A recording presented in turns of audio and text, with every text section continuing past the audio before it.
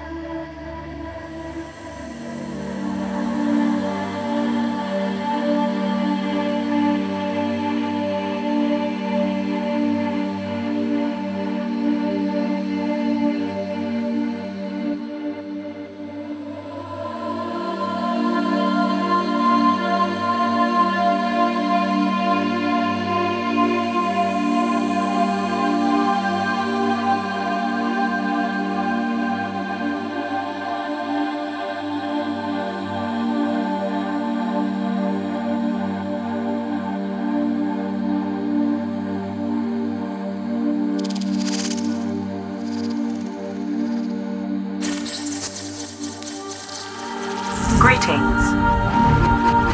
Accessing archive. Authorizing. Access granted. Accessing file.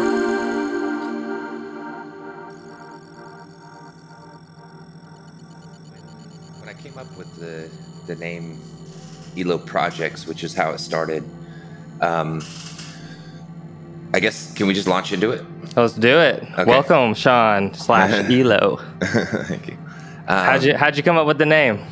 Yeah, so let's see. I had set out as an independent artist in 2014, and prior to that, I had been kind of developing a story for a game that was based around a protagonist named ELO, and he was kind of a, cyborg, Pinocchio type of character, I guess, save the world and all this stuff. He had to go on this whole process of retrieving his soul and rediscovering kind of his organic roots, and realized that his family were all these kind of like archetypes manifesting at the end of time. And so anyway, that character Elo was actually based on my son Rain. And Elo Projects was the website I set up to kind of document the process of creating this story, right? Okay. But the amount of time that is required to be devoted to a game or, fleshing out a story is massive, and setting out as an independent artist requires that you have clients. And so quickly, Elo Projects kind of pivoted from being like a storehouse or a diary of some sort to being like a hosting platform for all of my work. And it started out with like a lot of design, marketing shit, and then went through to like video game stuff. And ultimately, like, my heart is aligned with like visionary artwork. And so Right. I was pulling naturally more and more in that direction, wanting to make that work more and more, and like working with clients to kind of move them in this direction bit by bit. Oh, okay, they don't want to do it at all. How can I bring this in some way? And it was all about creating like a holistic feedback loop for my work. So over time, I ended up kind of like triumphant in that case. I was able to turn down client work that I didn't want to do, focus solely on creating album covers and visionary commission pieces of artwork for people who come out of the festival culture and all of that. Wonderful. How old were you when Elo was born? Elo was born in 2007. Okay. In a small animation for a class, right? So I was probably 2007. How many years ago was that? 15? Sounds right. Yeah, so I was 25 years old. I'm 40 now. Got it. Yeah. It started to take shape at art school, and then I just carried it through with me, and I never had any intention of like using the moniker Elo or anything. It just it actually, through periods of upheaval, that was how kind of like the enemy faction began to refer to me, and so I just assumed it and went with it. So that's cool. That's how I'm known, blockchain, and that's awesome. I essentially like that is my IP, I guess, as far as like anything with NFTs or blockchain. Yeah. So anyway, that Elo also in this story was like that was his name. It refers to like his story is a spiritual one, and there are parallels with kind of traditional Christianity, and try as we might to extricate the religion from the culture or ourselves from the religion, it has affected everyone deeply. And there are archetypical signatures and truths in all of that. And I'm not sure that the people who are so quick to set it aside really understand the implications of how deep, that spiritual discipline has affected their lives and all of our lives. So anyway, Elo points to Elohim, which is it's a pluralistic name that God uses to refer to himself. Wow. In the Bible, right? So like we are one type of perspective on the self, God's reflection on himself. So that would be, the Father, the Son, the Holy Spirit, the feminine aspect of the divinity. That's awesome. And so the I am at the end creates the plural. I just dropped that. I'm like, oh, that would be a good name for like a little savior, Pinocchio deity. And and it's also an anagram of the word whole, so it implies fullness. There are, there's all this stuff. And then so Elo in the story, he starts as a boy. He's bitten by a serpent and goes into a coma. His father is like this, incredible inventor, and he's got ties to like the government on the earth that's behind all of this gnarly shit that's going on at the end of time. And you find out it was sophomoric and a little bit cheesy, but calling out parallels, trying to illustrate how power brokers manipulate events and things like that, right? So Elo as a cyborg, that name is an acronym for electronic, lucid, optimized humanoid, right? So playing on those two things, and like I said, it was never my intention to assume that role. It was like a thing I was making, and then my those less than kind to me just started calling me that, and I'm like, okay, whatever, let's just go with it. So that's funny. It reminds me of in Game of Thrones. Have you ever seen Game of Thrones? I've never spent any time with it. Probably shame on me, but I'm well familiar with it. Yeah, it's a great series. I know it's polarizing, but I just remember Tyrion Lannister said, "When your enemies call you a name, take it as your own, and then no one can ever hurt you with it again." So I don't know, a little cheesy, but thought I'd throw it in there. But you said bitten by a serpent. Yeah. And I do notice there's in several of your pieces, this serpent energy. I was curious, what do you believe that the serpent represents? What does it mean to you? Yeah. Why was Elo bitten by a serpent, and these types of things? Because it seems to have a big kind of play in the medicine world, in the spiritual world, of course, Kundalini and things like this. Totally. So interesting. I mean, I guess we can use the Garden of Eden as a starting point to illustrate this, right? Like, there were no animals that were designated as evil, right? Like, that's something that, it is relatively unique to Western thought, I think, specifically Christian Western thought, the serpent as a tempter or evil deity. Now, I mean, it's no coincidence that, like, if we can't trust somebody, that we refer to them as a snake or whatever. There's something about the ideal nature of the snake that manifests kind of in these times as being untrustworthy or dangerous. I mean, you can't see them. Like there's a show 1883, and the narrator, the woman or the young girl in the show, is discussing like God's territory as they're crossing Texas and all this stuff, and how brutally beautiful nature is.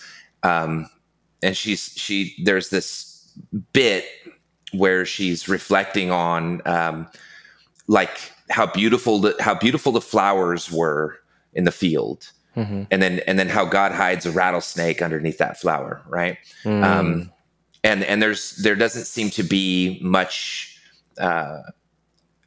distinction or high thought, in the way that a poisonous serpent reacts to a potential threat, right? Like, a lot of them just try to get out of the way, but I mean, like, they're not, contemplating the mysteries of the universe as they bite you in the ass when you sit down to take a piss in a bed of flowers, right?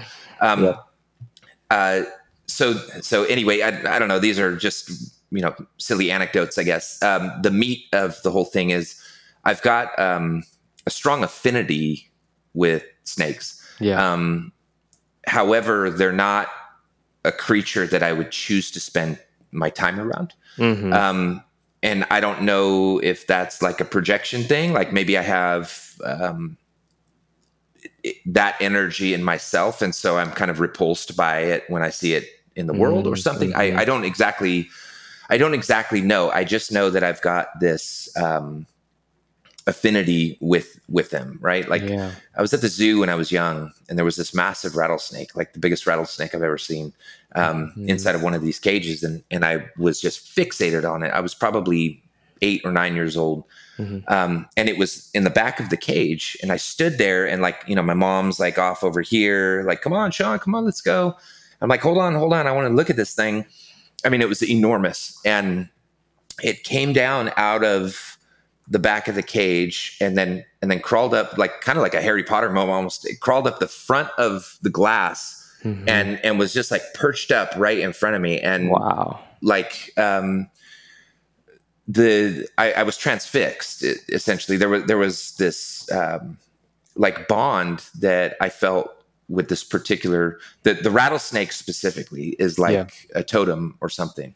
And through visionary journeys, like there's an albino or a white one that kind of governs my gut. Wow.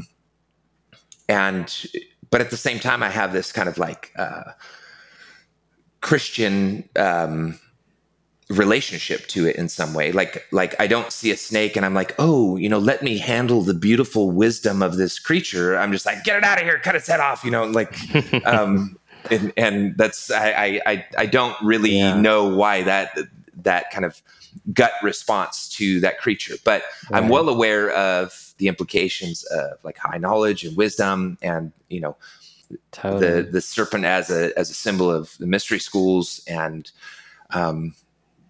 essentially deep ascended enlightenment as to the true nature of reality, I think is what that animal as a symbol of what's going on spiritually in the world. I'm well aware that is a thing. And at the same time, it does seem to have this ability to kind of take on a particular energy that other animals are less inclined to. And that is, I think, what makes it untrustworthy. So there's this element of like kind of taming the snake, whether that's in yourself or disciplining your gut, right?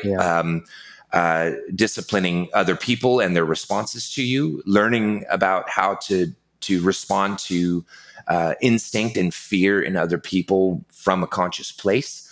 I've been through plenty of this, and it doesn't end up pretty necessarily, but I'm interacting with the world authentically now at 40 years old. I mean, it's taken a very long time, but I interact with the world authentically, and some people really like that and they appreciate that. And other people don't. And that's not my problem, really. People can come to their own conclusions as they want. And I respect that. Right. And that's something that I've been accused of being a fascist and, racist, Nazi, all this stuff. And I just don't care at all. Like, I actually have been through those ways of being, right, when I was going through high school and stuff, but at very unconscious states, right? I've had hundreds and hundreds of psychedelic trips and, journeys around the world. And, I have experienced enough to establish a coherent vision of the world.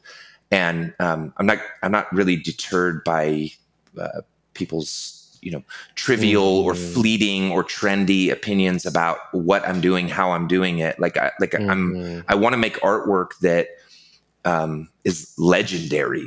I want to leave a legacy. Absolutely. Right? Like you're doing it, man. It's awesome. It's beautiful work. It's beautiful. Right, I appreciate it. I got a long way to go. I mean, I don't have too many illusions. I know I have this drive that I want to sit at this round table with Alex Gray and Robert Venosa and Android Jones and, Daniel Morante and Peter Grick and, Luke Brown. Right. Like I have a really strong motivation to look at these people as equals because I do value myself and my experience at that level, like without pride or hubris. My intention is to create the most magnificent things that I'm possibly capable of. Right. Totally. And I've had to, I used to think that I was the greatest ever. And I also realized that I drank way too much alcohol, and I didn't produce hardly anything. I would just make something and then get fucked up and then stare at it and drift off into some stupor with all of these illusions about how wonderful it was. So at those points in my life, I actually was kind of under the influence of some type of illusion or maybe even like an evil spell or something. I mean, that the substance abuse and all that stuff is just terrible. Yeah. But like I've worked through that. There's a higher element in me that's kind of attracting, or maybe it's even beyond me or something. And it's like pulling me towards it. And it's a very, very long process. And I've had to learn to be very, very patient with myself and very forgiving of myself.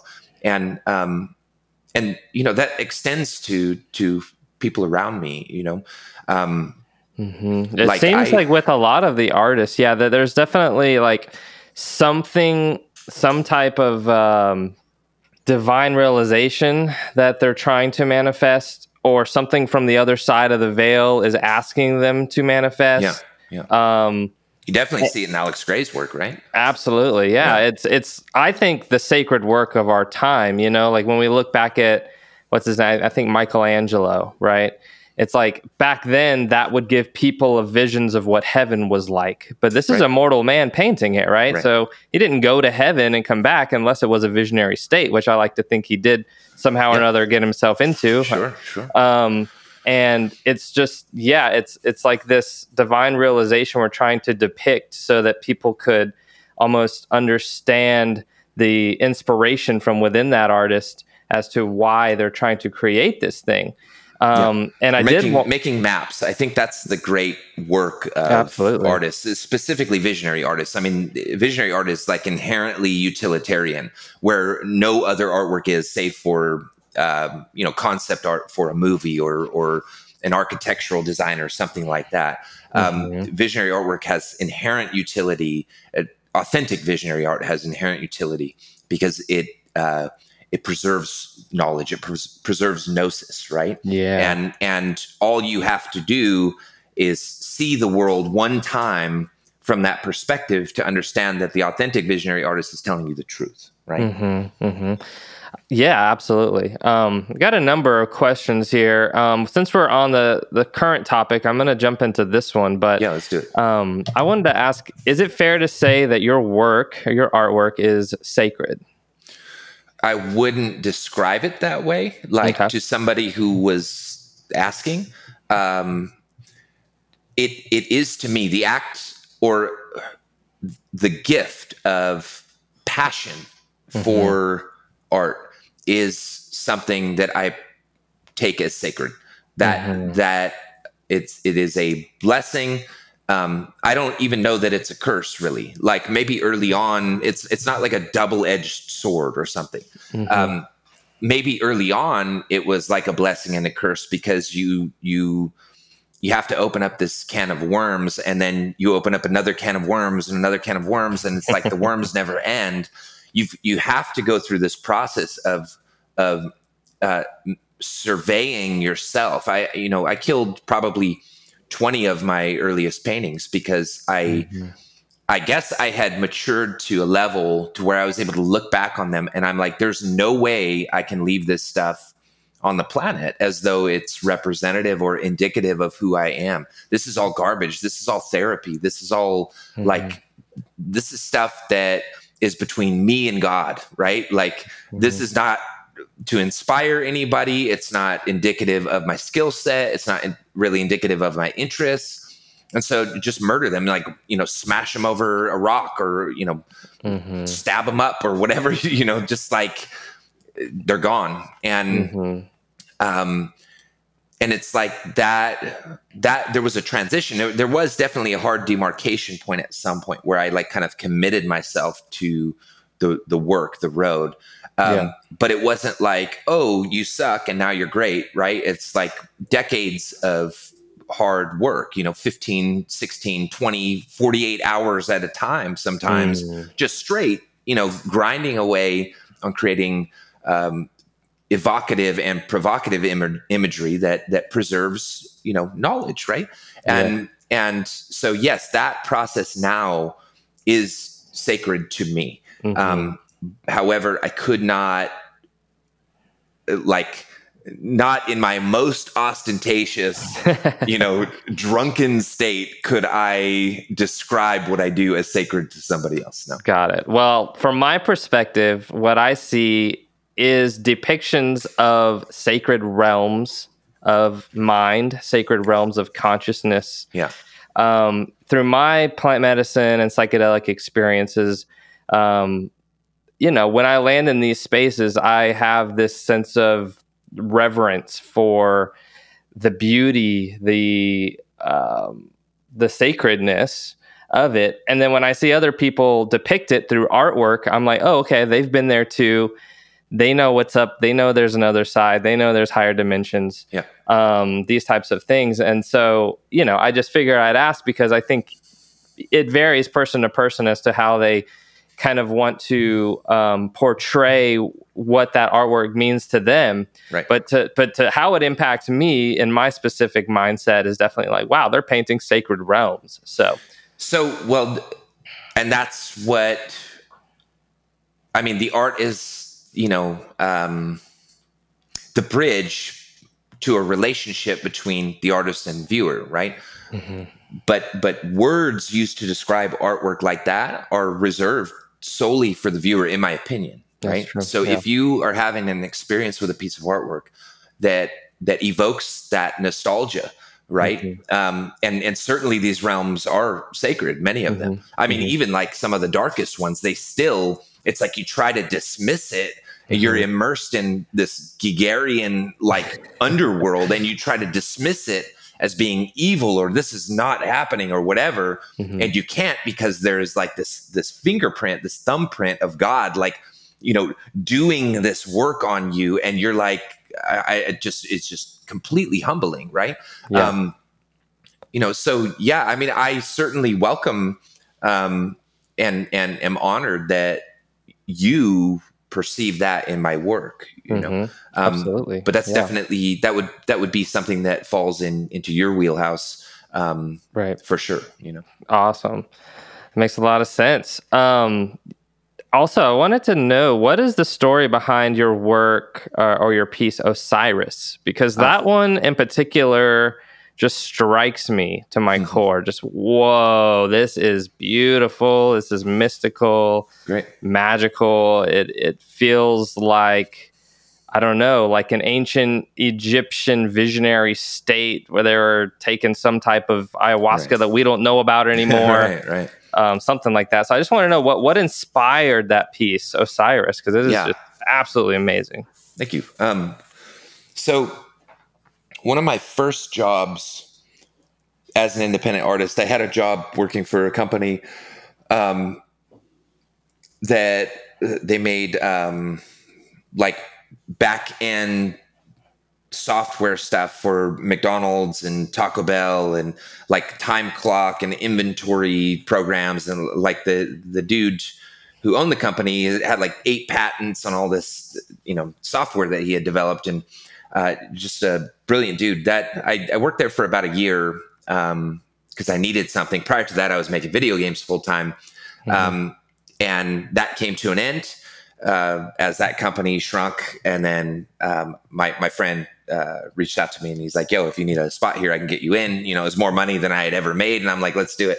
But it only lasted a year, and for good reason. I mean, I was utterly uninspired by the work. So so I was let go from there. Mostly, I mean, it was cordial, right? Like, I had a relationship with the CEO, and a nice guy, but he's like, this isn't where you want to be, man. I'm like, yeah, you're right. And that was kind of the kick in the ass to start out on my own. So he came to me, the CEO of this company came to me, and he has written a number of books, and he wanted me to illustrate some of them. And his daughter, who was 13 at the time, they had taken a trip to ancient Egypt, or to Egypt, like maybe a year before or something. As a family, they went, and she was a super, genius, and had written her own book, right? And so her father, who was, my boss prior, the guy who let me go from that company, he's like, hey, can you illustrate this book on ancient Egypt for my daughter? And sure, I can. So that was like one of my very first commissions, if not the first, as an independent artist. And it gave me the opportunity to explore, like I was saying, right? Like, client work, I would pull as much in this direction as I could. So the cover of that book was a piece of mine called Kemet, which is like a mummy, arisen. He's got a DMT molecule in his head. So I was able to like stuff things in there that spoke kind of to my heart. But within that book was this piece of Osiris that I had made, and at the time I thought it was amazing. She asked specifically for a depiction of Osiris. I thought the piece I had made at the time was amazing. And it was interesting because the people around me really saw that work as very cool. And I, time passed and I'm like, there's so much wrong with this thing that I just can't even believe it. And I've got to scrub it from the internet if at all possible. Instead, what I did is I took that first iteration that was used for the book and put like a whole artwork's worth of effort into it from there, right? So that's what you're looking at now. So all of the little pharaohs that you see in the body, those came out of that particular illustration job that I had. And gotcha. We're talking like a book that was published by a 13-year-old. It's not like it's on the shelves everywhere and like, I'm infringing on somebody's copyright or something. It was just like a job, like a pet job kind of thing. So anyway, all of those pharaohs that you see, those were illustrations. I illustrated maybe like 30 of these little pharaohs, quick little drawings and stuff. Yeah. So I have all of these assets. So I took those and, Osiris is like, traditionally, mythologically, he's the god of the underworld, pure of heart. He balances the, lonesome traveler at the end of the duat, sees whether their heart has been purified, through their life and then through their experience in the underworld, and weighs their heart against the feather. In Egyptian mythology, Osiris is revered as a good deity, right? He's just, right? So, there are parallels between Osiris and, the father god figure, the embodiment of the father god in Christianity. Yeah. And Osiris has always been something, a particular deity that I've resonated with for some reason. I don't know why. Maybe it's the name itself. Like, I think actually his name was pronounced Osar in ancient Egypt, like, spelled maybe Ausar or something like that. Osiris is, that's passed through like a Greek filter and, handed down to us and revised and, but the result of it is very compelling. The cadence of the word itself is captivating just on its own. And then knowing the story about him, there's a particular power, I think, that comes from that figure that I was hoping to capture with this piece. Absolutely. I wanted his face to be like detailed to an extent that kind of boggles the mind, but also when you back out, you can tell that this is ostensibly an Egyptian piece, particularly Osiris. If you know what Osiris, looks like, at least it's how he's depicted, the particular symbology, all of that. Totally. But I wanted, I'm obsessed with respecting my viewer. So not everyone gets to see my work at large resolutions. Most of it's on the phone, on Instagram or whatever, maybe on Facebook or Twitter. You get a full screen shot, but a lot of these things are, made at like 5 to 8 feet tall. Right. And being obsessed with respecting my viewer, I want them to find something of worth. If they take the time to look closely at a piece of my work, I want to meet them there and kind of handshake, no matter what resolution they're looking at the piece at. So absolutely, that's the reason that it maybe vibrates, at the level that it does, is because there was an entire version of this piece prior. And then I took that version as my starting point. That was my blank canvas, right? And then I spent an entire artwork's worth of time taking it from the first version to where it's at now. And so Another obsession of mine is digging so far into a digital piece of artwork that it becomes fine art, I guess. It's easy to like toss together some fractals that you had another program make, and maybe not easy. I don't know. Everybody goes to different lengths with their artwork. It's a lot easier to stack layers and flip through layer styles to get them to blend together than it is to coherently, cogently create a convincing, consistent world with all of your tools in one place, right? And so I spend a lot of time making sure that if I use a 3D model, that my painting skills are the median point between looking at a reference and drawing a face, and a fully, nicely lit 3D render. My painting skills have to be at least halfway as good as the 3D render, right? And then if you use like photographic textures in places, I need to be able to paint at the level of realism where I can create, like a linchpin for all of my tools to revolve around, right? Wow. So my painting skill that has been developed over time is the thing that brings all of my tools together and ultimately results in my voice, right? Wow. So the story of Osiris we've covered, the reason that it looks the way it does we've covered, and also there is plenty to suggest that a number of psychedelic substances were being used in ancient Egypt, specifically by the pharaoh. Travel to the realm of the gods, balance Ma'at, gain wisdom, come back in order to rule effectively and justly. So absolutely. I believe like pharaoh means priest king. And priest is, a spiritual leader. Not unlike the shaman is in South America and, the ancient past, where they were the spiritual leader of their tribe. I would think that the priest king would voyage into these, visionary, sacred realms of mind to bring back information. Absolutely. So also on that point, pharaoh being kind of a bit of a bastardization, on behalf of the West.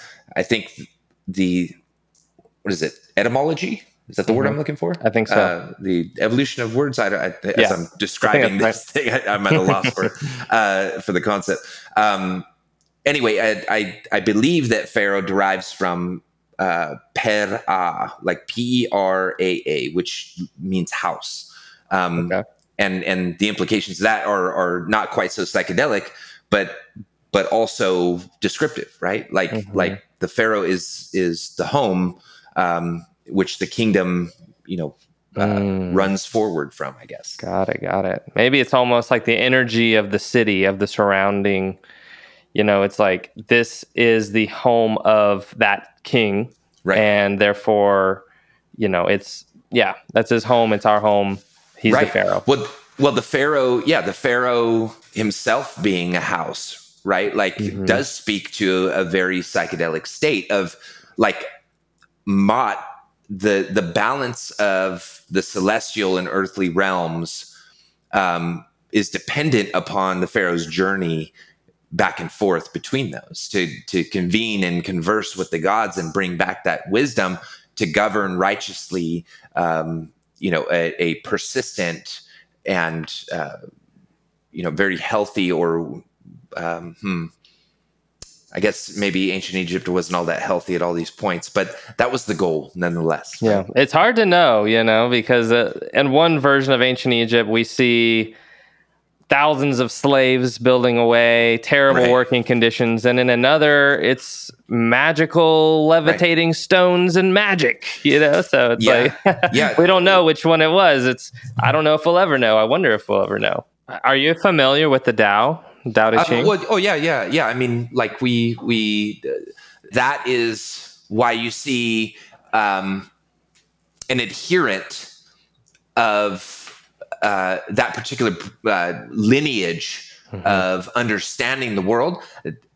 Their entire life is about detachment, right? Their entire life is about removing the attachment to experience, sets of experiences, identity, surroundings, environment. It's all about perceiving and understanding that this is fleeting.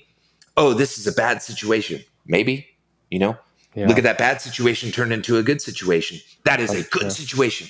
Maybe, like cultivating that ability to respond authentically from your emotional place, from your emotional intelligence, from a spiritual place, from, a psychological place, having an authentic interaction with the earth and with your time here is hugely valuable, hugely important, edifying, gratifying, and then also understanding that it's an experience. It's simply a way of looking at the universe, from your thing. That's your thing, and that's it.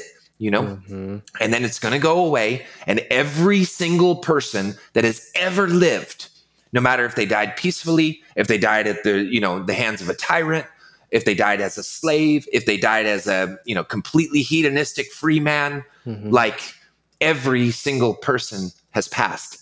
And so being able to look at things from a holistic perspective. Now, let's say you take enough mushrooms that you get this particular view on things, right? Mushrooms are not particularly kind, especially when you get down to the nitty gritty of like what it actually is. They're extremely intimidating and extremely domineering and very intent on assimilating you into their particular species worldview, right? Wow. Okay. And like that's what it is, beyond like the magic and like the wonderment of seeing the world as a kid again. When you take enough and you get down there and you're interacting with the thing, what it shows you is that you will be doing this from now on. Okay. Like this is not a choice, and you can forget, but you'll come back and I'll remind you. Yeah. You now have a responsibility. This is your pact, essentially, that you're making with this creature. Yeah. Like you are now going to spread this knowledge, right? That's hilarious, dude.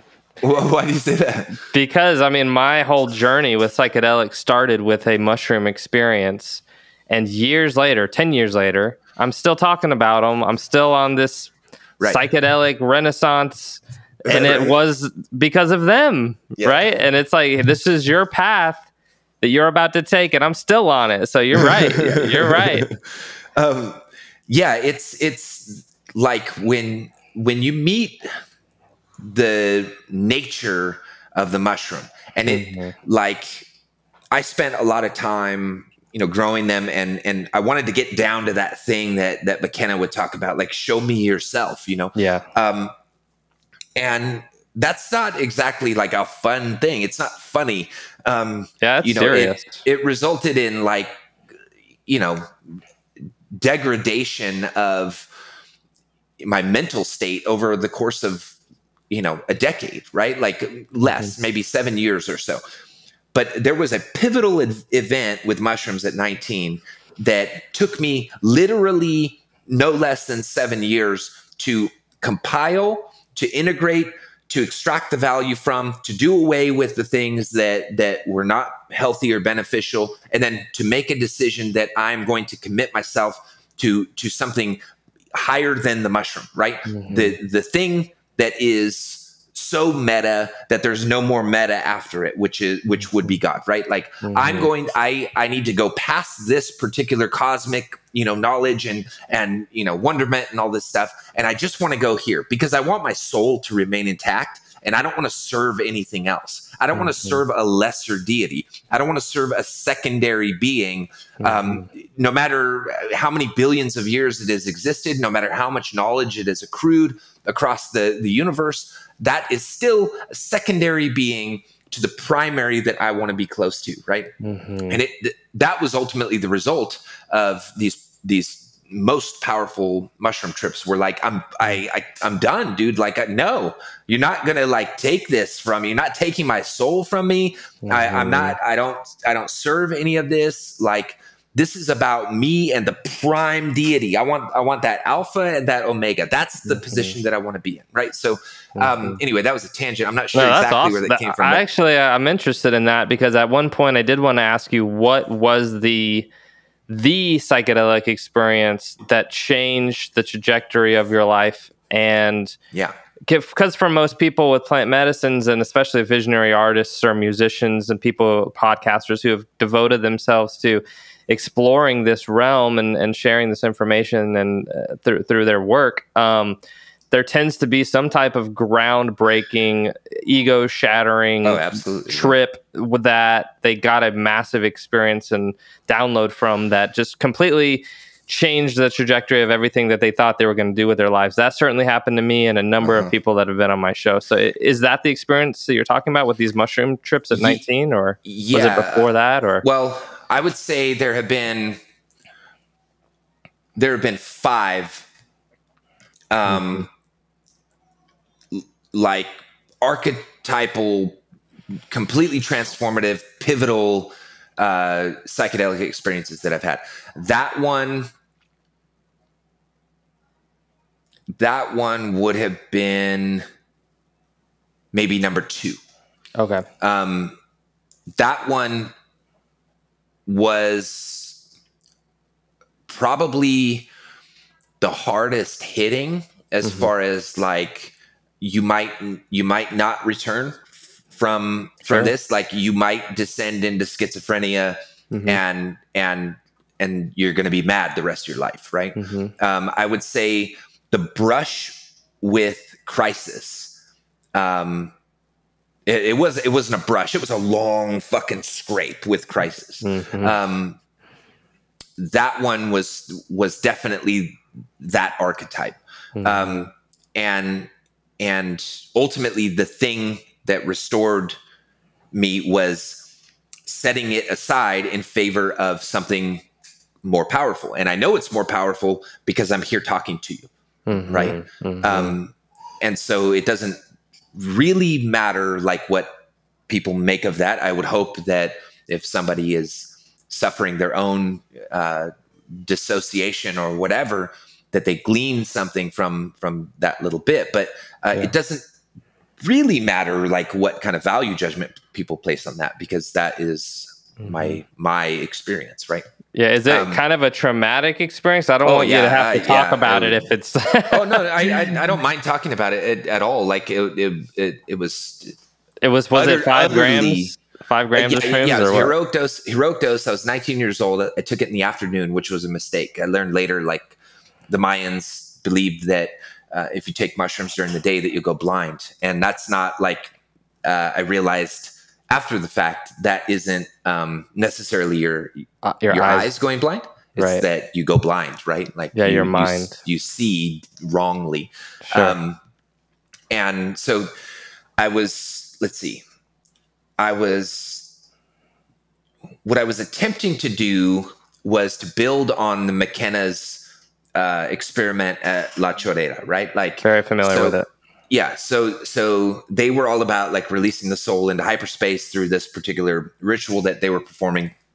And so I wanted to take the heroic dose and then like launch off from, where they were. I'm going to take it as a real thing. Right. Yeah. So it all started very well and good. Right. Like gorgeous, and I believed that I had reached the paradise of Elysian and all this stuff, right? Like very interesting. So I was at my dad's house at the time, and my grandma was living downstairs in a room that had been built on the back of the house, and the cat had recently been attacked by one of these 3 American bulldogs that we had living at the house. So the cat was in a cage, all bandaged up downstairs. I was upstairs, and Ethel was the daughter, the youngest dog. She was the daughter of the 2 alphas, in the house. And I mean, these are like 140 pound, bulldogs, right? So both the male and the female, like loved them, beautiful relationship. Ethel never wanted anything to do with me for some reason. And so I had taken these mushrooms, and I was downstairs and, walking around, they're coming on, and I walked up the stairs, and normally when I would walk up the stairs, Ethel would be laying at the top, and she would get up and run into the bedroom, and she just stayed there. And I sat down, and I was able to pet her, and I could see this, like, this beauty in this creature that I had never seen before. I thought she was just a skitsy little shit, right? And she just stayed there and let me pet her, and we had this moment, and I was like on the fast track to paradise, right? Like I knew that I had merged the worlds. I mean, this is 5 grams. Like there are people who take fucking 30 grams. I just don't understand it. Like so it was all well and good, beautiful, and I just assumed that like my soul was going to pass from the world and all was going to be well, and like all the other people were going to come with me. I mean, it's huge illusions, right? And so I walked upstairs, by this time it's like maybe 4 PM, and I'm walking around and I'm just feeling it. Like this is just as the mushrooms are coming on, right? Like I have no idea what's in store for me. And so I make my way back downstairs in this state, and I go and I see the cat sitting in this cage. My grandma is sitting in here. The door's open, and I'm looking down at the cat, and she's kind of like her eyes are all closed, and you can tell she's hurting. And I'm in this state, and I'm like, I'm going to let the cat out, right? Like we're on our way. Like the cat's going to be healed. I'm going to let it out of its cage. We're going to free all the souls of all the cats. We're going to free all the souls of all the captives, and with this one act that I'm performing with this cat of just pure faith, pure trust. And my grandma's like, "What are you doing?" And I'm like, "Nah, I'm just going to let the cat out." She's like the cat's hurt, you can't let it out of the cage. And I'm like, that was the moment that things turned, right? It was the seed of doubt was implanted into my mind, and for good reason, right? Because I wasn't thinking clearly. But the seed of doubt hit, and like looked outside. It's a beautiful sunny afternoon. And when you see the environment shift, like the atmosphere shifts, maybe it's like a cloud or some mist or something, passes in between the sun, like everything just like and got kind of dull outside, and then that enhanced that feeling, that doubt, right? And then I started to become a little bit overwhelmed, and I walked outside and I walked around, and I'm like, oh man, I'm gonna jump out of my skin, and trying to walk it off, and I'm like, I gotta go back upstairs. I got to go in this room. Like, I can't be like this, if somebody comes home or whatever, like, I just got to go. And so I walked back in the house, and, my feet are starting to get really heavy. Walk up to the top of the stairs. As I'm walking this time, the dog takes off. Right. And so like, it was all these things that the environment was communicating to me. That's like, this is going to get bad, Sure. And so I walked up to my room. Like you walk in and the window is on this wall. My bed was just below the window. So like the light from the afternoon was coming in, onto my bed. And it was really disconcerting. I noticed like how dingy everything was, just like, and I just lay down, and like, it's at that moment, all you can do like when you realize that you're so far in that you can't do anything to stop it. But time is just like ticking by, Right. and like all of this stuff keeps happening more and more. And then you get that fatigue where you're like, oh, fuck. Yep. Like this is not even started yet, Yeah, totally.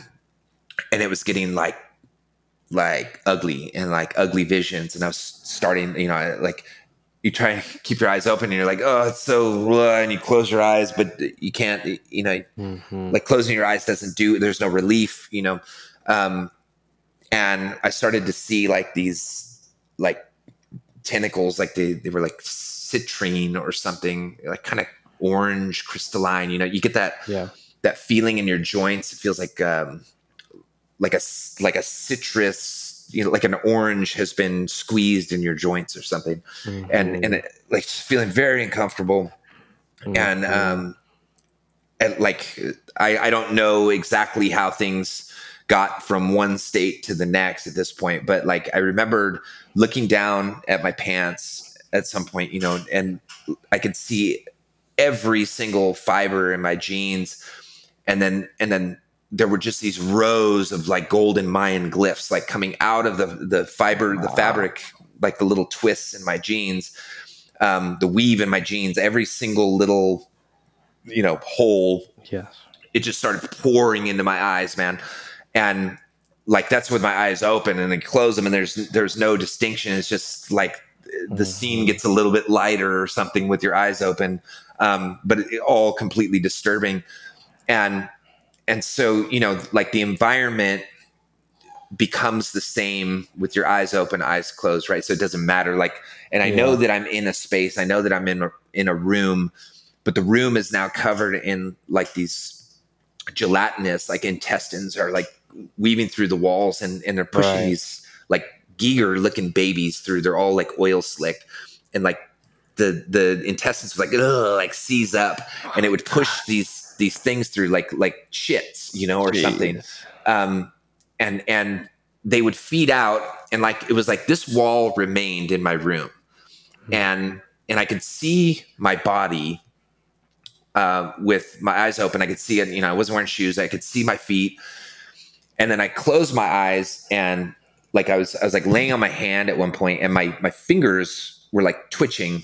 And as they were twitching, they were hitting the side of my head, and there was like a click, like Morse code, like something was being transmitted. When I closed my eyes, like all on this side that I was laying on was all like a gray alien. Like my fingers, my hand became like one, like a thumb, an opposable thumb, and then two fingers.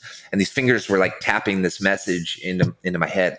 Yeah. And then I over time you understand what the environment is actually doing, what it looks like. So these intestines that are pushing these things through they come back and they attach to like my brainstem, right? And so these taps from this gray alien that is my hand now, tapping this message is like sending pulses of information, something communicating to me into my brainstem, and then my brain is like pushing these little Giger fucking babies out of the back of my brainstem into these intestines, and these things are going through, and then they expand out into space, and then there was this is what like the mushroom actually is in my experience. It's not like a bunch of little elves dancing around. Yeah, it is that, but it's like this other thing, right? It's an entelechy, a consciousness, a being, and it has like the party starts when it can reveal itself to you, right? Like that's when you're paralyzed and it gets to do its thing, right? And so I realized that all these things, these babies that were being pushed out, were like little bits of myself, and they were going into these tentacles that attached into the back of this enormous head. Like, I don't know, it wasn't like a human face. It was like a beast. It wasn't even a face, really. It was like kind of gray alien, looked like me, in this gray alien state, very, very beastly, very serpent-like. It spoke and it hissed when it spoke. Whoa. And it had like, it was like dreadlocks or something coming out of the back, but they were all, like kind of like Avatar, like they were part of its, organic makeup. It wasn't just hair. Right. And these tentacles, are what came into the wall, and they came around and attached to me. And so it was like I was like an expansion of this thing. And so it was talking to me, and I don't know how big it was, because like the room just became the cosmos, and it seemed enormous, right? Like not like 100 yards enormous, like I don't know. I don't even know. It was just fucking enormous, bigger than planets, just huge. Wow. And so it was like telling me like, like we're going to explode your sun.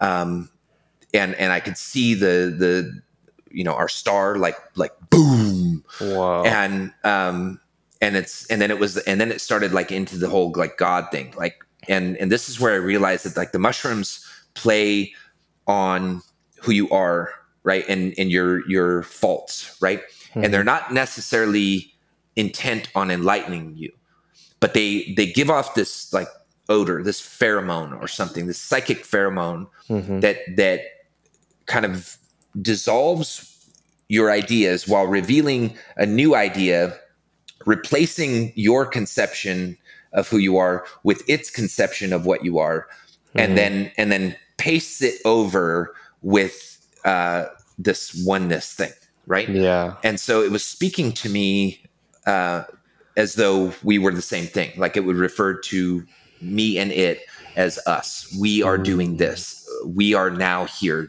We are going here.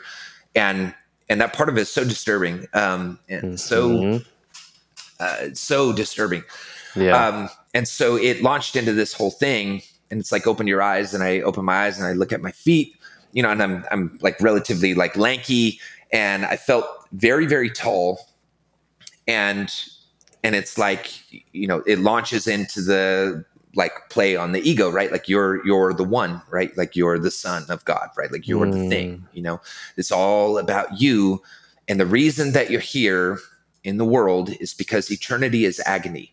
And the only friend that you have is chaos, because chaos, though it is you, is the part of you that you don't control. And so it can, be perceived as something other than you, right? And so your Satan is your best friend, essentially. And I am Satan, right? Like that was the thing. Like I am your Satan, and I am manifest through this particular character who's in your life at the time, who is like a mentor of mine. Like I am this thing, and I am manifest here. And I knew you before you had this experience through this person. And that's why you were brought in contact with this person. And now the enlightenment starts, and you as Jesus are at the mercy of your chaos, which is your only friend. And your eternity is without heaven. There is no heaven. It is simply agony, cold, loneliness, agony. Every single person you see around you is yourself. And you will never escape that. You can step into the world and hide yourself in all of the people, and you will return to the state where you realize that all of these people are you, and you will return to your agony. And that is what the death on the cross is. For God so loved the world that he gave his only begotten son. Well, God is simply a figment of your imagination. You are the Son and the Father and everybody around you, and you choose to embody yourself in the world. And the reason that there's suffering and pain in the world is because your existence in eternity is agony. And so you can never, ever remove suffering from the world. It simply is as it is. Any happiness you experience is you mystifying yourself. You've set yourself up with a sequence of illusions that has brought about a feeling of being happy or complete. But the truth of the matter is that you are in fact all one. And this is agony because it's pure loneliness. And I remember myself like thinking, I felt like Adam and Eve taking the fruit of the knowledge of the tree of good and evil. And like, so it's like this time in 2001 or whatever, was reaching back to like the beginning of this story. And so like now you've fallen. Now you're experiencing the fall, right? Mm-hmm. And so it's playing on all of this kind of Christian conceptions that I had of the world. But it was all very matter of fact. It wasn't like the Bible's a lie. It wasn't like, oh, you need to practice Hinduism or something. It was like, no, this is all your story. And I'm just telling you what it means now. But you're actually like an alien, and you are me, and I am, the God of death and suffering, and you are that. But you're hiding yourself as though you're some redeemer, and you think, and all of this just complex of just shit, and it just went on and fucking on and on and on and on, and then I'm just weeping. I was paralyzed. I could not move, completely plastered to the bed, just weeping. No time, no sense of I got to do something. Is this going to end? Like none of that matters. It's just, this is the raw truth of the universe. And that was that. Right. And so, obviously finally, I tried to pick up the phone, call my mom at one time. And she's like, well, I have something for you that I'd like to give you on Tuesday. Right. And I'm like, no, like, I don't need anything. I don't want any gifts. And later it was pointed out to me by a friend of mine. This is many years later. He's like, that's like the most astute thing that your mother could have done in that moment is give you a sense of time. Right. Mm-hmm. Like, I'm going to give you something on Tuesday. Right. And I'm like, I don't know what day it is, but but in some way it was like a little bit of like anesthesia or something, right? That like gave me a sense that time was passing. Mm-hmm. But to me, it was like all of these people are just in time and they're all, whatever. So anyway, that's that. I didn't control that thing. I didn't, it felt like something that was done to me. Right. And so we can move on from that. I think I've described it relatively reasonably. So I went about my life for the next years believing this. This was my experiential evidence of the way that reality was. Right. It was immediate. It was like a direct message from a thing. And it was not like going to church and having the word of God, given to you out of a book by some dude who has a drinking problem or whatever. Mm-hmm. It was like utterly convincing. Absolutely. I had no way to get outside of myself. And the way it had set it up was that it was impossible to have anybody verify or demystify or debunk or whatever this experience, because it's so internal, right? Exactly. And so time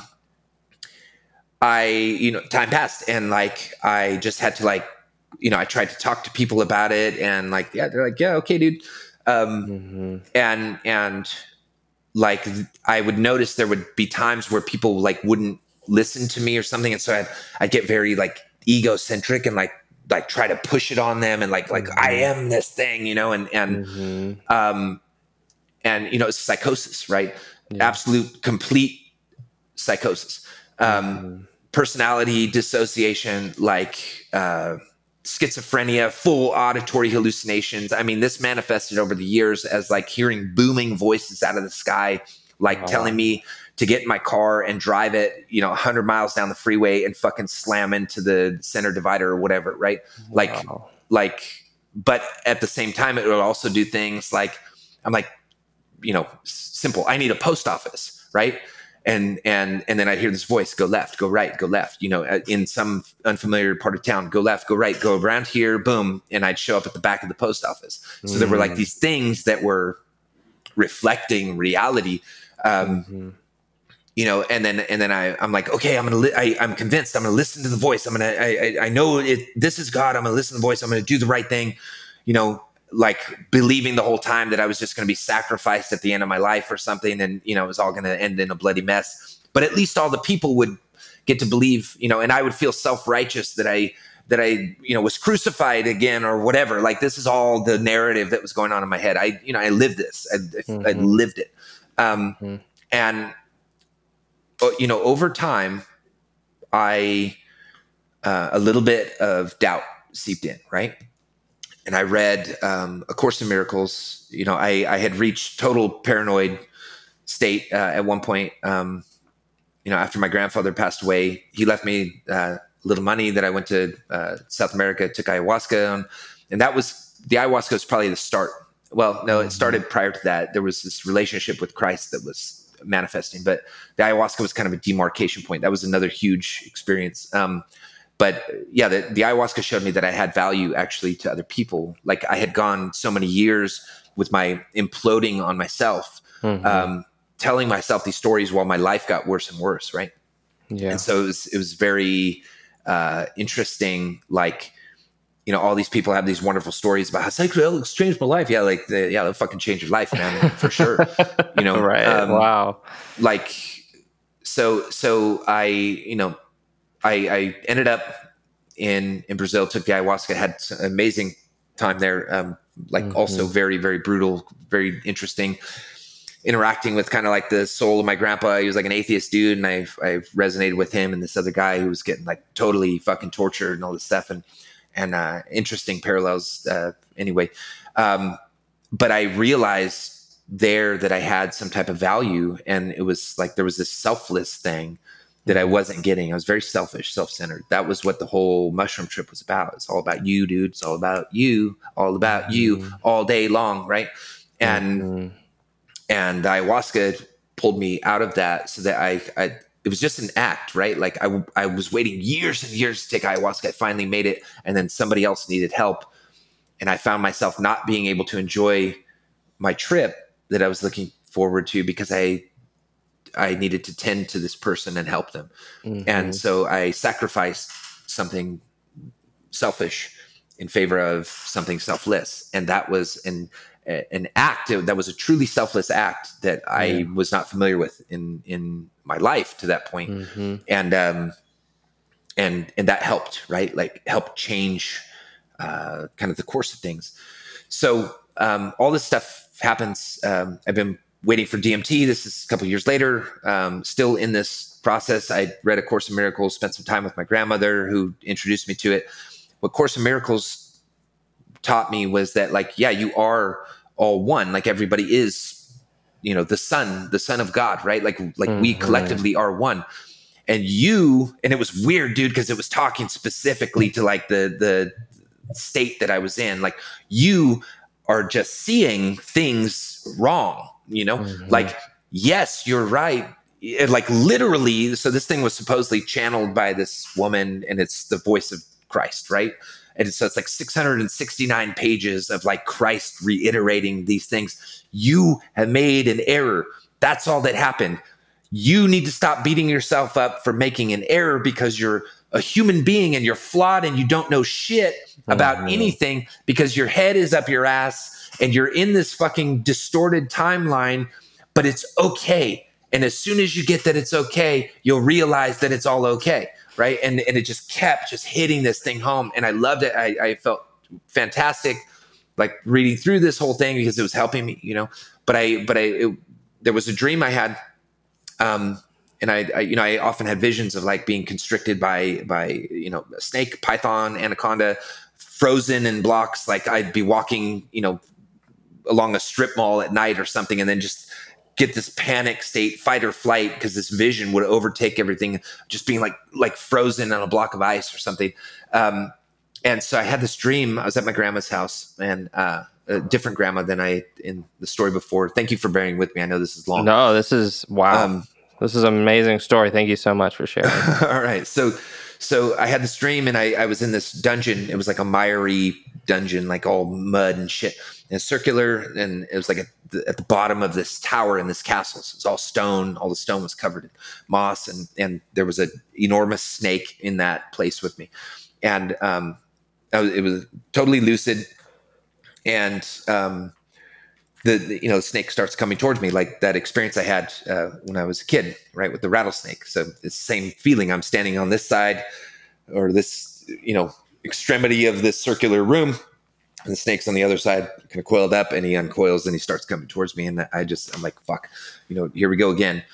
And I saw in the center of the room this like kind of distortion. It was just like a heat signature or something. And it caught my eye because it distorted the snake behind it, distorted the other wall, caught my eye. And I became fascinated with it. I focused less on the snake and focused on that. And then I heard this voice, what I found out later in the Bible is called the quiet voice, right? Like that's the voice of the Spirit, right? And so it's no sound, not audible at all, but impression, and it's clearly, distinctly words that it was speaking. And it just asked me if I was done. Like, are you done? Right? Yeah. And I knew what it meant. Like, just like went to my heart, man. Like, are you done? And I knew what it meant. And I was like, oh my God, dude, like I've been doing this to myself, like this is all me inflicting pain on myself. Mm-hmm. And I'm like, yeah, I'm fucking done. I'm done.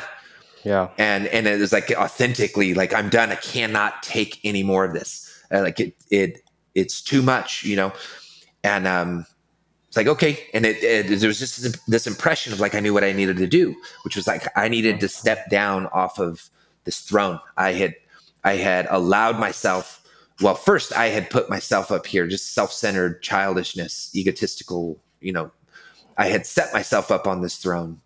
I couldn't be created because I am the most important thing in the universe. Right. And then the mushrooms took that and put it on steroids. Right. Mm-hmm.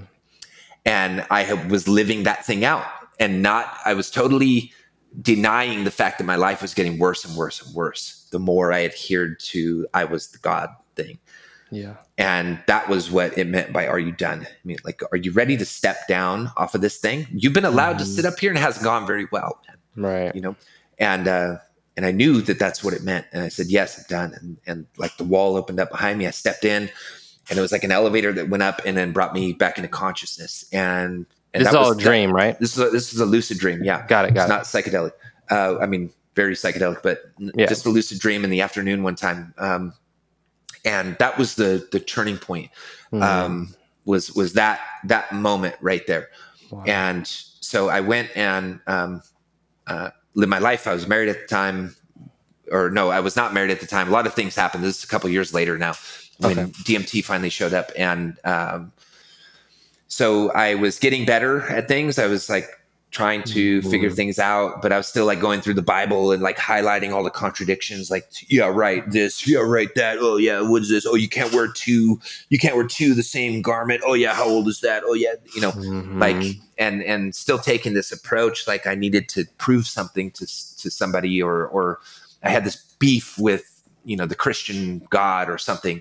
And looking back on that now is like, this mushroom trip was like really, that was about me, like the dark side, that Satan side, like that was what I was doing. My ego was that thing, right?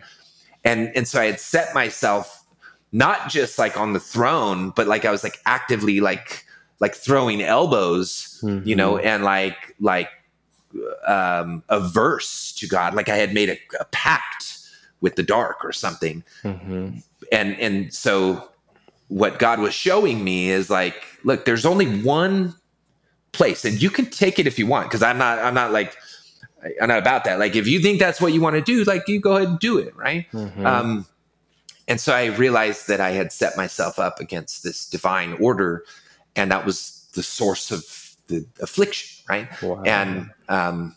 And so over time, I had these DMT trips finally. Like, it was like out of nowhere, man. It was just the time. Well, why would you feel safe doing DMT after all of this, Yeah. See, you were just like, I need a change. Yeah, I think what people like outside, like, it's a good question. And I do want to relate it to like a larger audience here, because there are some people that'll listen who are familiar with kind of what I'm talking to. Like, when I say, like, you don't know me, right? If I have a problem that I'm confronting in my life, like social media or something. There was this, all this upheaval that happened. Like, you don't know what you're saying, you don't get to just, call me a fascist or whatever in public, like, and not because like it's really, really offensive to me or whatever. It's just that it's so ignorant. You don't know anything about who I am. You don't know anything about me. And so as soon as you run, I don't really know why I'm relating it. It's just this culture is very, very fickle in a lot of ways, and we're not willing to take the time to dive deeply into anything. It's all got to be sound bites. And Sure. So anyway, that in relation to this, like, why in this state would you take DMT? Because that is how aggressive I am, right? Like, and I don't mean that like that is the animal part of me, the urge to overcome ultimate fears. Like, I don't know if you'd ever catch me skydiving, but if it was put to me, like, you have to skydive or you're a complete pussy, and like everybody's going to know it or something. Like, if I really had to skydive, I would skydive. Right. But I don't want to at all. It's just one of those things. It's just, with psychedelics, it's different because there is stuff in there that is so incredibly valuable, and it's valuable, and Right. you're going to have to earn it. Right. Yep. And so that part of me didn't ever change. Right. Like, it's like, yeah, okay, you get your ass kicked, but you don't just like stop going to work, right? Or whatever. Like, it's like you get a cold. Okay. So take a day off and then return to what your purpose is. So the psychedelic experience is intimately related to my sense of purpose. And so that's the answer. Wow. So the very first vision I had, I took 3 hits of DMT at night. I got it, and my wife at the time, she knew all about it or whatever. And I'm like, maybe I'll just start with like 1 or 2 hits or something. She's like, no, you fucking pussy. She's like, you are going to take all 3. And she's like, I'll do it first, like thinking that she knows. And that was amusing. So anyway, I took all 3 in, silent darkness in my room. And the very first vision I had, it hits, like that 15-second mark, like as you're going through the 3rd hit, just boom. I just heard this gong, just boom. Wow. And I saw this cross show up, and it was all just immaculate, just unbelievably complex, like woven vines, like all in like platinum or I don't know, adamantine or something. I mean, it was just unbelievably beautiful, Right. and all these jewels in it. That was my very first vision on DMT, and then I passed through that and went into this cavern. Very interesting, like unfolding rose petals, and then they turned to stone. And I passed through that and came out over the center of the Milky Way. And I mean, just unbelievably serene. That was the first thing. And I had this experience of timelessness where all of a sudden I was able to see things, I think, a little bit more clearly, where I was like, oh my God, like Christ is a real thing, and it's not you. And like, that's so liberating, Right. that was the first resolution that DMT brought. This was another one of those trips that changed the trajectory. I could see it all of a sudden. Like, I had done enough work to since that dream, I had done enough work to set myself down to submit to experience just enough that like all of a sudden I could have a vision on a substance like DMT at the peak of a DMT experience, and have that time go away, and have it not be terrifying, and have it not be agony, and have it not be worthless. Right. Yeah. And I just saw like all I have to do is realize that like I'm a created individual. I'm a created being. I didn't create myself. I didn't create other people. I didn't create the universe. I didn't do any of that. None of that is my responsibility. Boom. Knock yourself down. Yeah. Like, That's a hard fucking process, you know? Totally. And that's the beauty, I think, of the psychedelics that people talk about, right? Yeah. It's like realizing the proper level structure, because there is order and there is hierarchy, and you can't do away with that. Like, no matter how hard we try to undo, it's going to reorganize itself into a pyramidal shape. And that is archetypically the structure of empire and consciousness, for that matter, right? And we are not the eye up here, right? We have the opportunity and the gift and the blessing of seeing from the top at times, right? But we didn't make that. That's not the eye of providence is not our eye, right? Right. That is the eye of God. And we're somewhere down here, you know? And each stone in that structure is valuable for the integrity of the structure, right? So this was the first time I was able to see the levels correctly. And I understood, like, happiness, the key to happiness is there's a level of servitude to your life. There's a level of servantship that you're not the leader of anything. You're not the leader. You're not leading anybody anywhere. You don't even know anything about where you're going, because there's nowhere to go.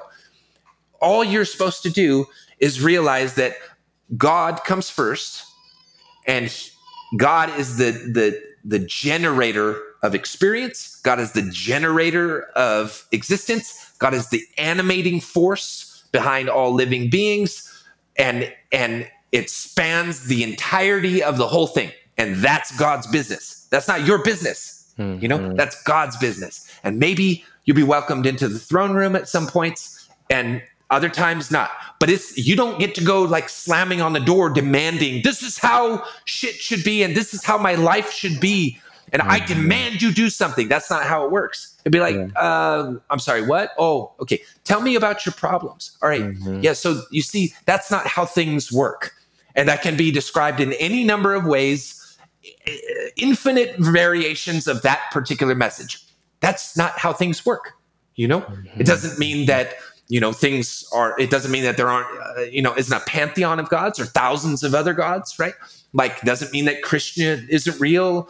It doesn't mean that, Kali, and we're not in the Kali Yuga. It doesn't mean that reincarnation doesn't exist. All of that stuff is irrelevant to this particular revelation, which is simply that you don't dictate anything.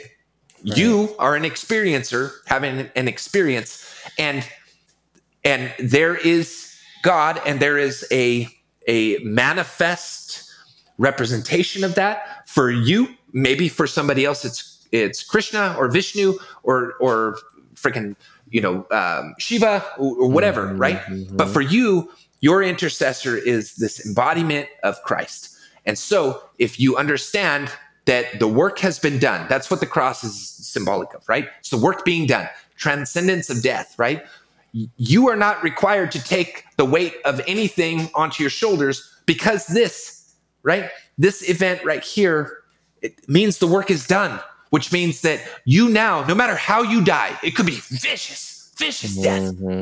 Your soul is now intact and will be preserved because it's perceived as worthy, right? And that doesn't mean that just because my soul is preserved, it doesn't mean that somebody else's isn't, or whatever. I don't know what the parameters of hell are. I just know that it has something to do with elevating the ego to the level of creator, right? There's some aspect to that results in anguish.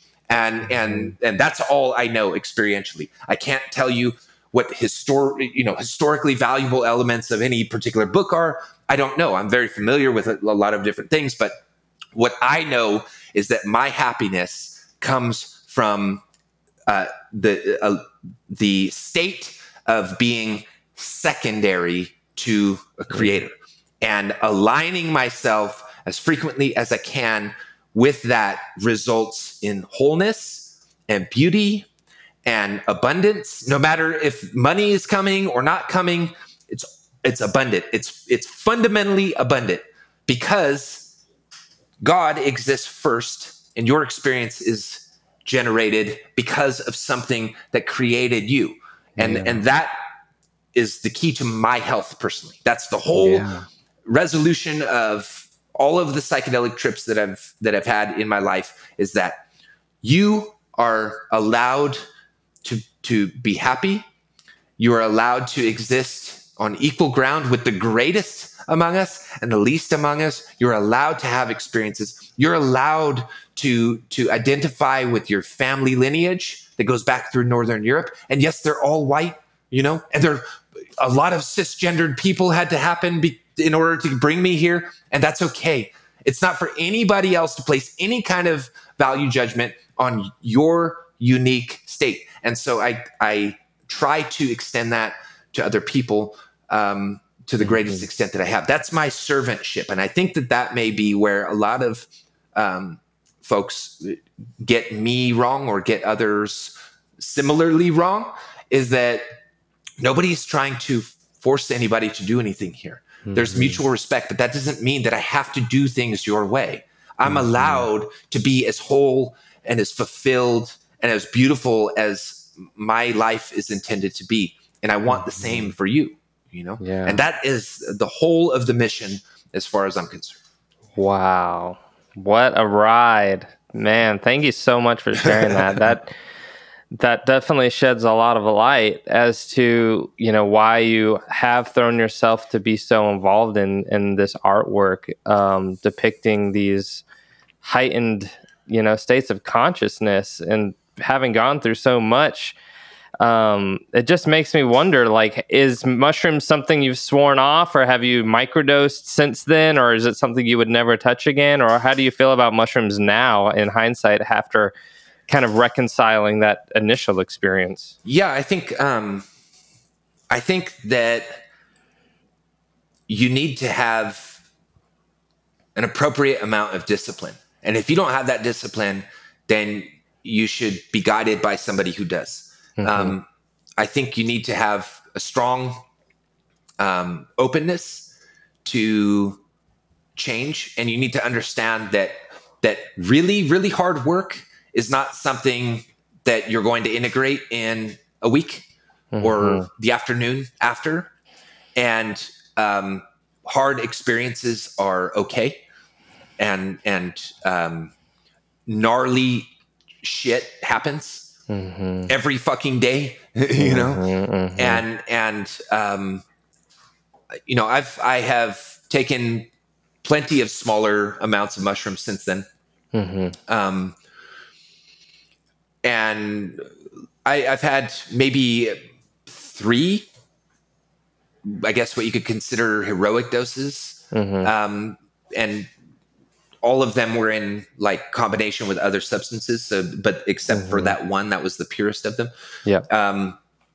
Mushrooms I can take a very small amount and have reality utterly distorted. And so I don't feel particularly attracted to them at this point. Like I used to worship them in some way as like a total sacrament. And I don't know if that's necessarily like not the right way to treat them. Like maybe they should be venerated in some way, but they're also an extension of something that's greater. So when I take DMT now, like I will, I have like this big King James Bible, like I open it up like an oracle, like I kind of know where to open it up, read that particular passage. And then I'm like, if you want to go to Australia, right, you buy a plane ticket to Australia. If you want to go to China, you buy a plane ticket to China. You don't try to go to Australia with a plane ticket to China. That doesn't mean that you're going to control your DMT trip or any psychedelic trip, but you'll be a lot better off if you get through security with the right plane ticket, right? Very true. So I will, any powerful experience that I'm going to have is going to be in the context of the faith structure, in context of my role in that hierarchy of beings, right?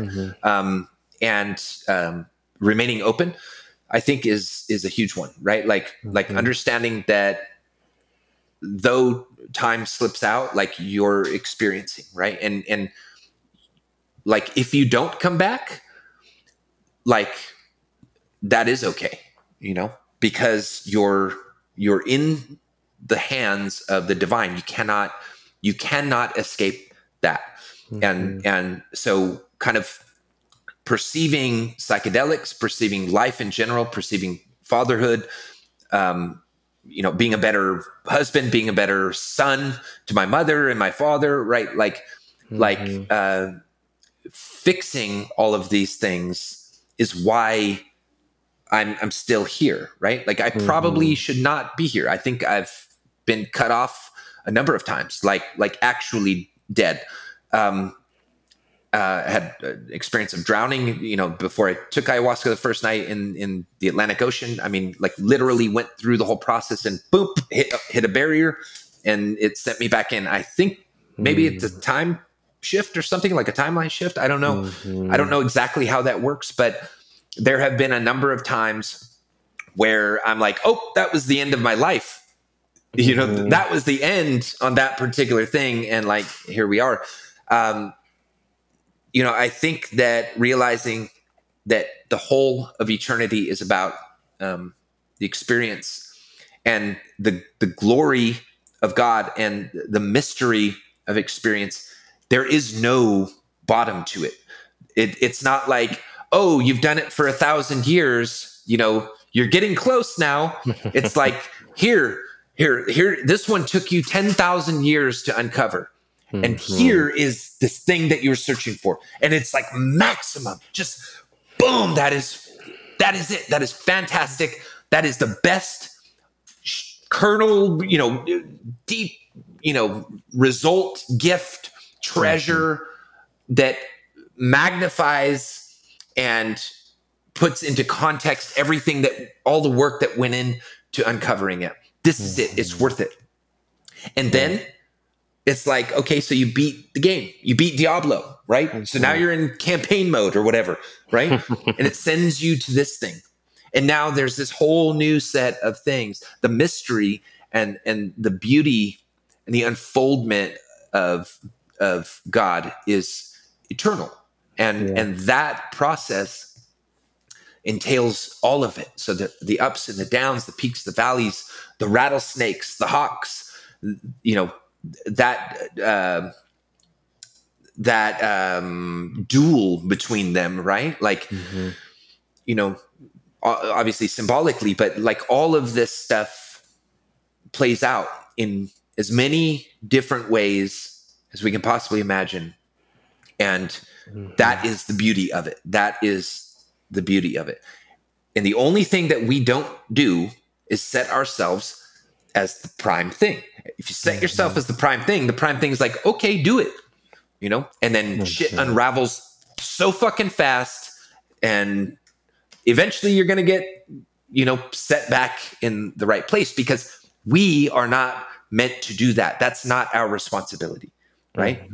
Connecting with it, loving that, being in the presence of it, communicating it, sharing it with other people, all beautiful things. But as soon as we set ourselves up here, you can do it. Maybe, like, I don't know what Hitler did it for however long, 30 years, 20 years, whatever, however long he fucking lasted.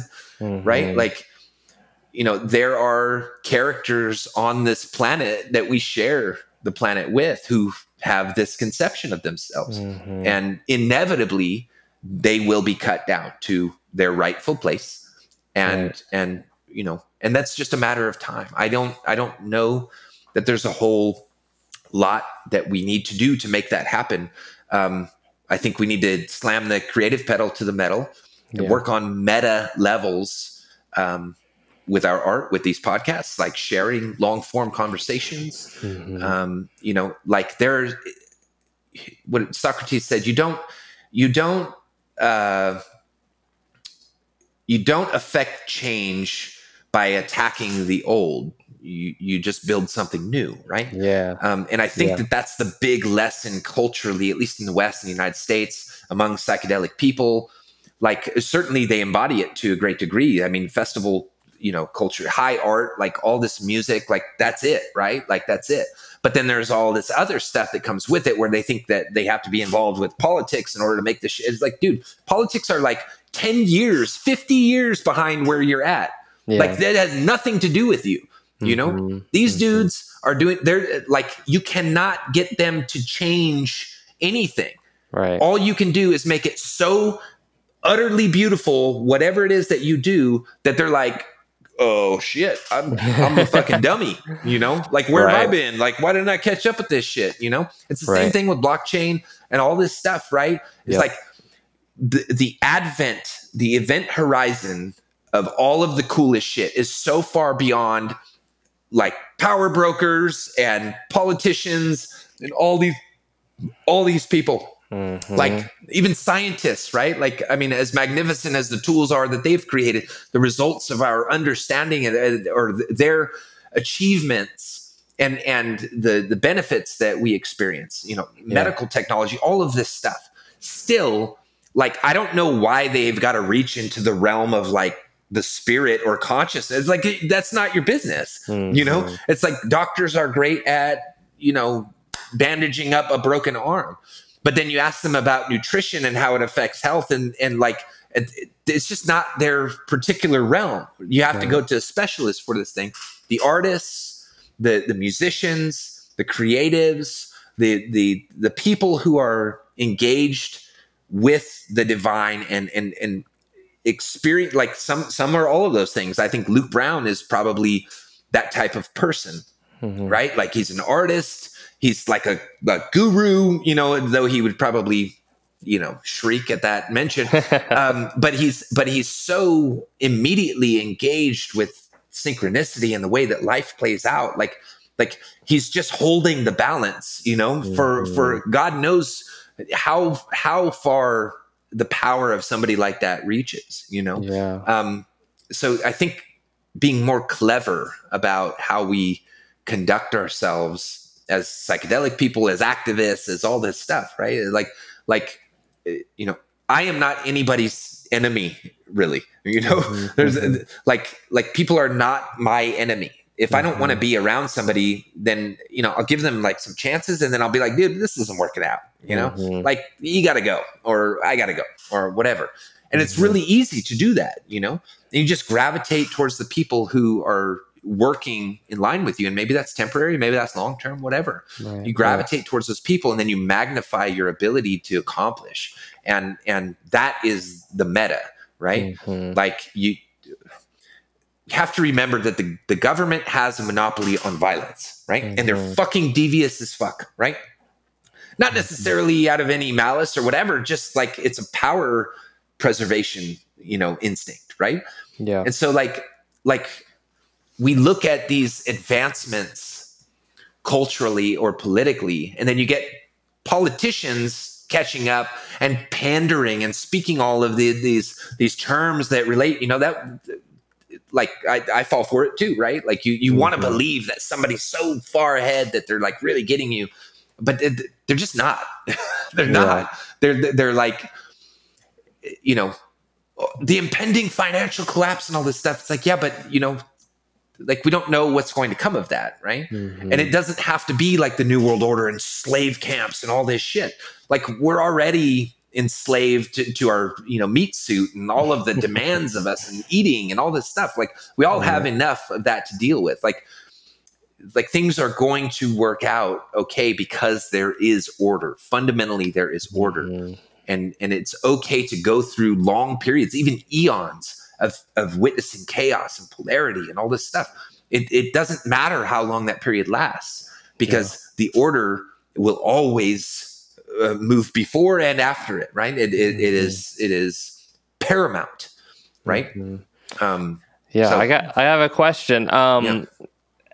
Now, do you think that the visionary artists, musicians, culture, architects, do you see them as like building a new paradigm that we're going to like start to live in, rather than this paradigm we're talking about, like the old money, the old power control systems, these types of things? Yeah. Oh, absolutely. I mean, I don't know that like the culture at large is going to adopt Burning Man like as a default state or something. I mean, Burning Man is a novelty, and it is what it is. There's a reason that it goes away after a week, right? Sure. You know, but other cultures or other festivals and offshoots and you know, just angles of this whole perspective that have become extremely robust. Mm-hmm. They show up every year or however it is, right? But there's kind of this ongoing process now around the world where there's always a festival season somewhere, right? And I'm not even like a great fan of festivals. I honestly like I've been to a number of them. And it's like, okay, cool. I love the music. I like them for 3 days, but I don't want to go every weekend, Right. It's like, you don't want that to be your unending reality either, right? Like, if we're honest, some people do, but I like being able to sit at my desk and create, there's a stillness that comes with the studio, the home. Absolutely. You're able to be in control of your time, and rather than just all the hustle and bustle of the festival culture. They're peak experiences, right? But it absolutely, to answer your question, it is a new paradigm, like because John next door or whatever is doing the same thing in some way. Maybe not right up your alley. Maybe he's not totally advanced in all the ways that you understand this whole thing, but he's doing his own thing. And eventually, because that meta calculation or that algorithm, right, is reaching across consciousness, and it's reaching into people's lives, and it will become normal in some way, right? And also age phases paradigms out as well. Totally, so absolutely. The people that are in power now are going to expire, and we will be the people that are older, and we're going to have a much more open mind and these type of experiences under our belt. And then the kids, of course, hopefully are going to see the value in that. And then that paradigm will continue to kind of infiltrate the lifestyles of Americans and the worldwide community, because I certainly think it's healthier to have a type of reverence for nature, a type of reverence for creativity, spirituality, meditation, peace, harmony, all of these things.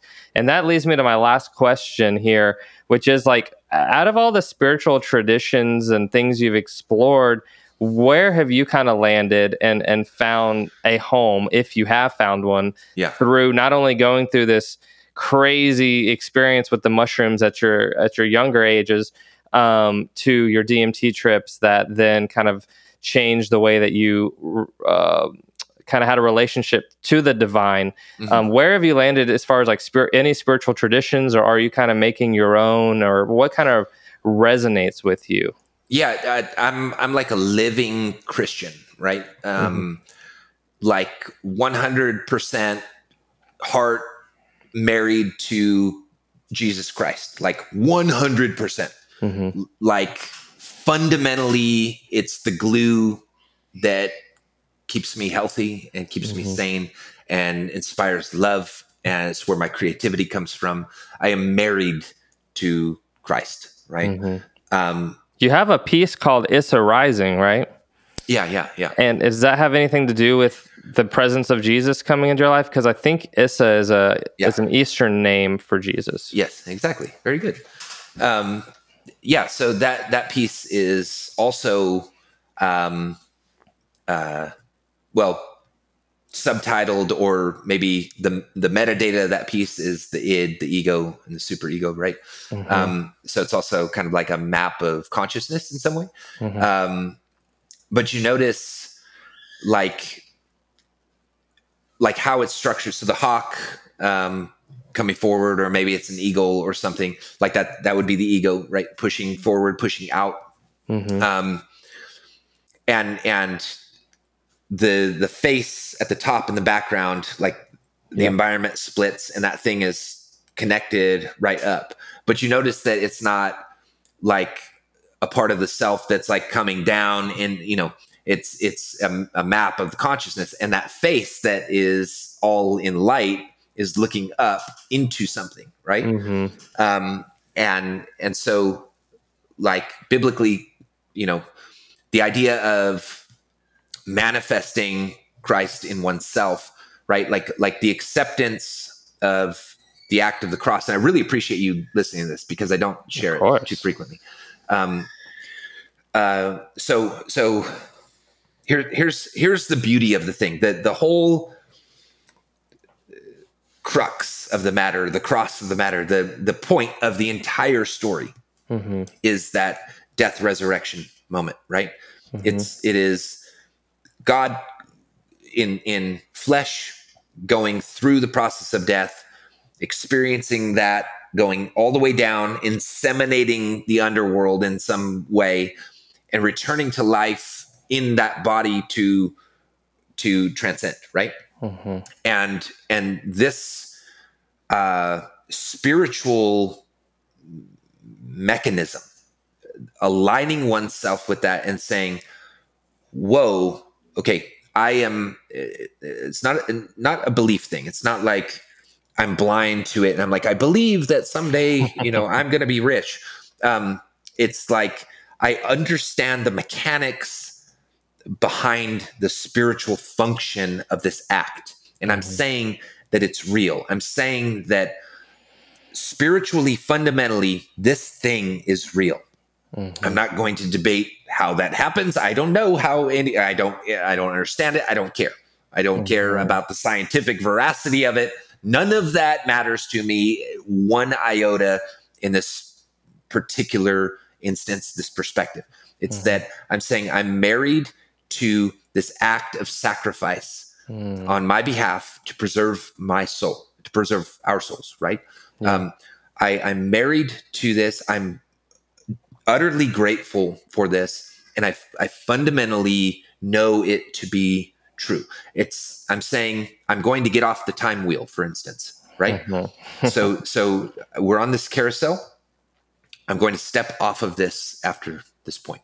I'm gonna step off and I'm gonna move to the next level or return to my ancestors or whatever. But I'm gonna get off of the ride, and that's what this is for me. And I fundamentally take this to be true, and it's just not up for debate. It doesn't. I don't know why anybody would try to debate something like that. It doesn't make any sense. I'm not trying to change anybody's mind, or I don't know to what extent aligning with Vishnu or Krishna as his avatar.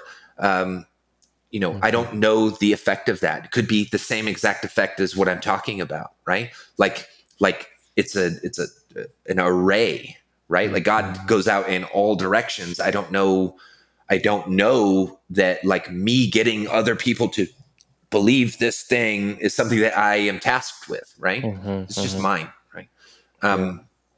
And so biblically there's this term or adage or paragraph or saying, right? So on the cross, the veil of the tabernacle was ripped. So the tabernacle is the inner sanctum of the temple that used to be, guarded by priests and priest class and hierarchies of priests and more priests, right? And they were the intercessors between God and the common man, right? And the act of the cross tears that inner sanctum open and reveals the heart or the nature of God to common man. And so aligning oneself with this most beautiful sacrifice and the demonstration that it is overcome, right? Like we really want to harp on like the gnarly parts that's so disgusting, like, yeah, but everybody's doing that, right? Everybody's sacrificing, right? And the nature's like gnarly, right? So it's like big deal. That's part of the story. It was gnarly, and still it was the transcendence of it, right? Like God is saying, like, I'm doing this because I love. That's my heart, right? Holiness, the purity is the number one attribute of the divine, right? Love is the thing that it does. So it's not like, oh man, I'm returning to love. Like that doesn't really make sense. Kind of, in some way, it's not. Love is not really like a characteristic of the divine. The divine is holy, right? The divine is purely outpouring creativity, pushing it through all of the archetypes, all of the crystalline, fractalized mirrors that create experience, that illusion that is Maya, I guess. But the central deity, the central force that pushes through, that manifests purely pure. That's its first attribute, is holiness, and love is something that it does. And so, that's the answer to the question. I'm fundamentally Christian. I believe, I love with my whole heart Jesus Christ. It saved my life and restored my mind, and literally I would not be here without that thing.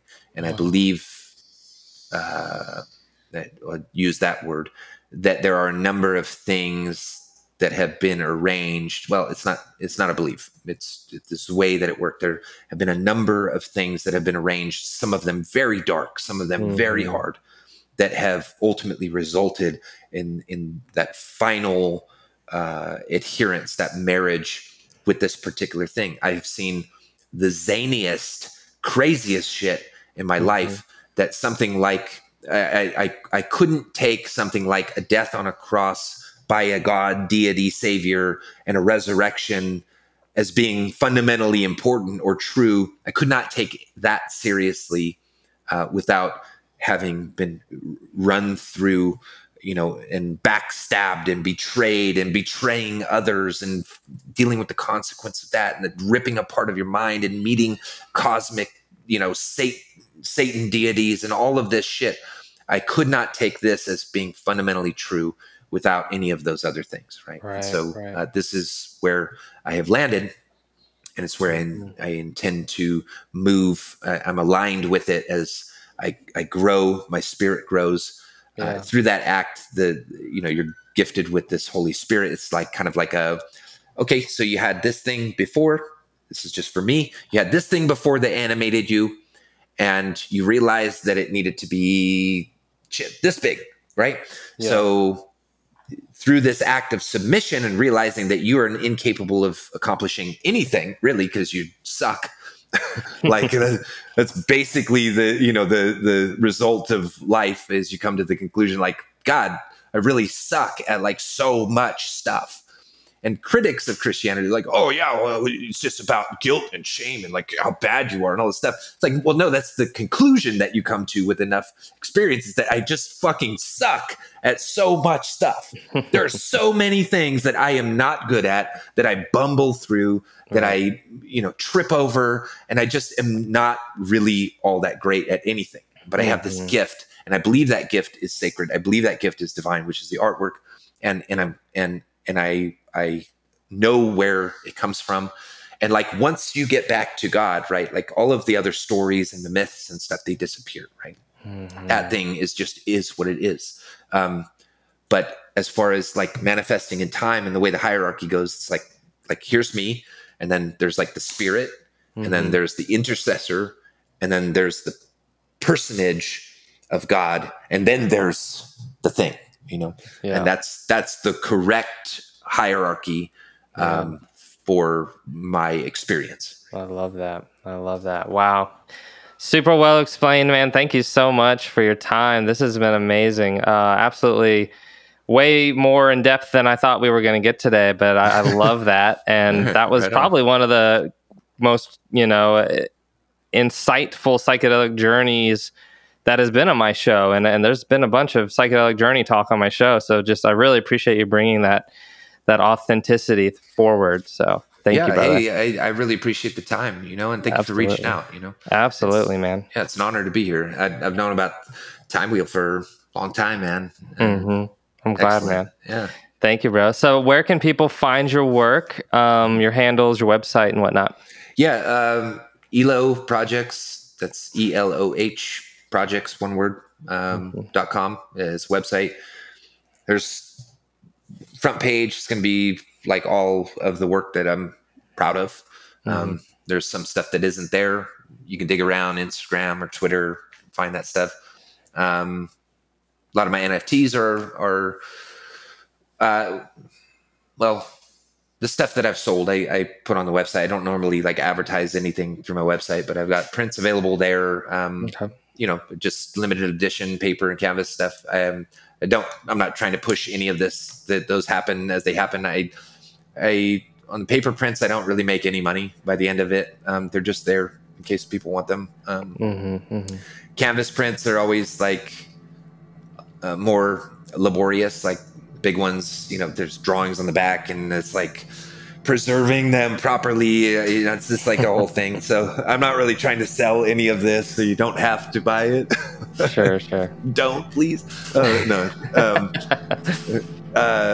Yeah, but it's there if people want it, and I've got a game portfolio on there, just stuff that I did in the industry, and at some point I might like to have another job and like for a nice like AAA studio. So I'm not sure that my portfolio is at that level at this point, just because I haven't made a ton of game stuff in a long time. But I'm trying to like fill it out as I go, like focusing more like, here's a concept for a character. This is a proper character sheet. It's designed properly. So if you want to see any of that stuff, you just go to the portfolio section of the website. Wonderful. All right, brother. Thank you once again for being here, and thank you everyone for listening.